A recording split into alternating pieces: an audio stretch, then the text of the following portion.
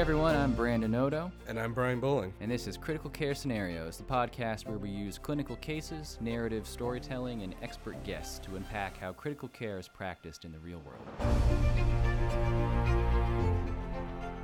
Hey everyone, it's Brandon with another Turbo, and I want to talk to you about time. Now, I've said any number of times before, one of my, perhaps the most golden rule of doing good critical care is that you should do everything right away. All things being equal, patients will receive better care and have better outcomes if there is a general sense of urgency. And I don't mean in the case of emergencies, because you probably will handle things quickly then. I mean at really all the other times where there's not an obvious reason that you should be hurrying to do things. Nevertheless, things that get done more promptly mean that other things get done more promptly, and you end up overall with improvements in care. Whether it means the patient gets out of the ICU one day sooner, or whether it means they got that scan sooner, so you found the problem sooner, so they got to surgery sooner, and so they lived when they wouldn't have lived. This is just a general rule. Hopefully you can buy into that. But let me give you another nuance. All time is not the same. Time in the hospital, and certainly in the ICU, experiences relativity. And hospital relativity looks like this. The usefulness and importance of a unit of time, whether it's a minute or an hour, varies depending on when it falls during the day. So, the most valuable time, the time that's just like gold, when really you should be using it as appropriately as possible. You should not allow anything to encroach into this time that's not critical because you need it all. That's probably first thing in the morning. While you're taking sign out on your patients, I mean, any single minute there is key because you got to get the other shift out of there. And if something comes up, they're going to get stuck there for longer.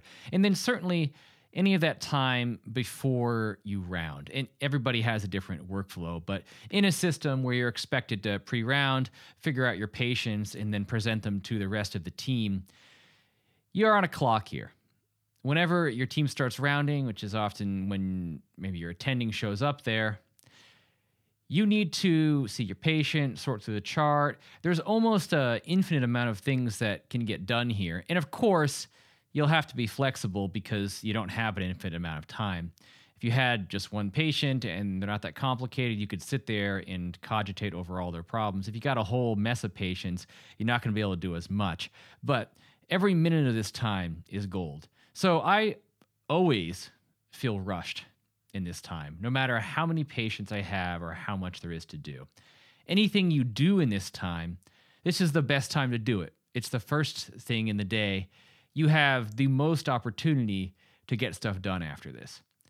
Doing the spontaneous breathing trial, started at this time, that is the best opportunity to get this patient extubated because you have so much time to do it, draw it out, delay it, put them back on the vent, think about extubating them, think about extubating them, and then finally actually do it late morning, midday, whatever. If you don't even start to think about this stuff until after rounds, late morning, you're starting to open the door for it to not happen at all. So this time is money.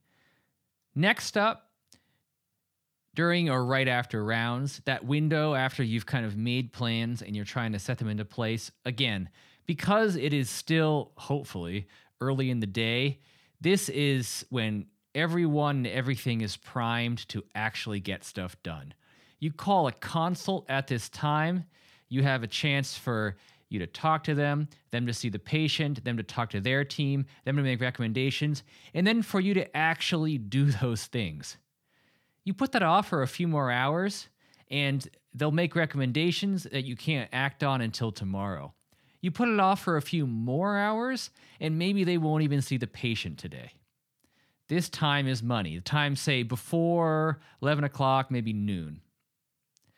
You're getting past noon, Now you're starting to get into the gray hours of the day. You're starting to get into the times when if you want to do something that you haven't already set into motion, called someone, written an order, now you're starting to wonder if it's actually going to happen today.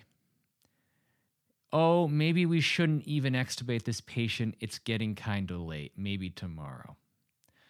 Oh, it's going to be hard to get that done. People are going home. So you start to kind of feel the pressure of time here. You start to feel like, oh, shoot. Yeah, we should do that. We should have done it earlier, though. And then the later and later you get, the worse that gets. And you get to maybe 5 o'clock. Maybe if your shift starts at 7 or 8 or something, the gap between about 4 or 5 and 7 or 8, don't expect anything to happen here, except bad stuff. This is a time where it's a great opportunity for some emergency patient to come out of the OR or some surprise admission to come from the ED. But don't expect to accomplish anything good. People are either going home or they've already gone home. If there is some kind of night coverage, often they're not there yet. Bad times. When you get into the actual night shift, there's not as much nuance. I find there's kind of 2 key periods of time. There's the, quote, evening, getting up until, 11 or 12 p.m. This kind of looks like the daytime. People are still awake. There's still some activity. When you get past midnight, you're getting into 2, 3 a.m., this is the real night. And this is when anything that happens, nobody wanted for it to happen. So you should probably not be doing anything like volitional. Don't have some bright idea for something that could have happened earlier. Do that stuff earlier. This is a time for emergencies only and for everyone realizing that they're not performing at their best. Then, of course, you get towards 6, 7 o'clock. Now you're starting to roll back into the day shift. So this, of course, may not be the most interesting or insightful point, but I do think it's good to have this sense of not only general urgency to the extent that you can, but understanding that the urgency of things kind of depends on when they happen. And hopefully you see that while there are different windows of time here, by and large, the best time is always the earliest time within this diurnal schedule. So the more you can make your plans and get stuff in motion as early as possible, it's only going to be a worse time later on. The best time to do everything was as soon as you could. Talk to you next time.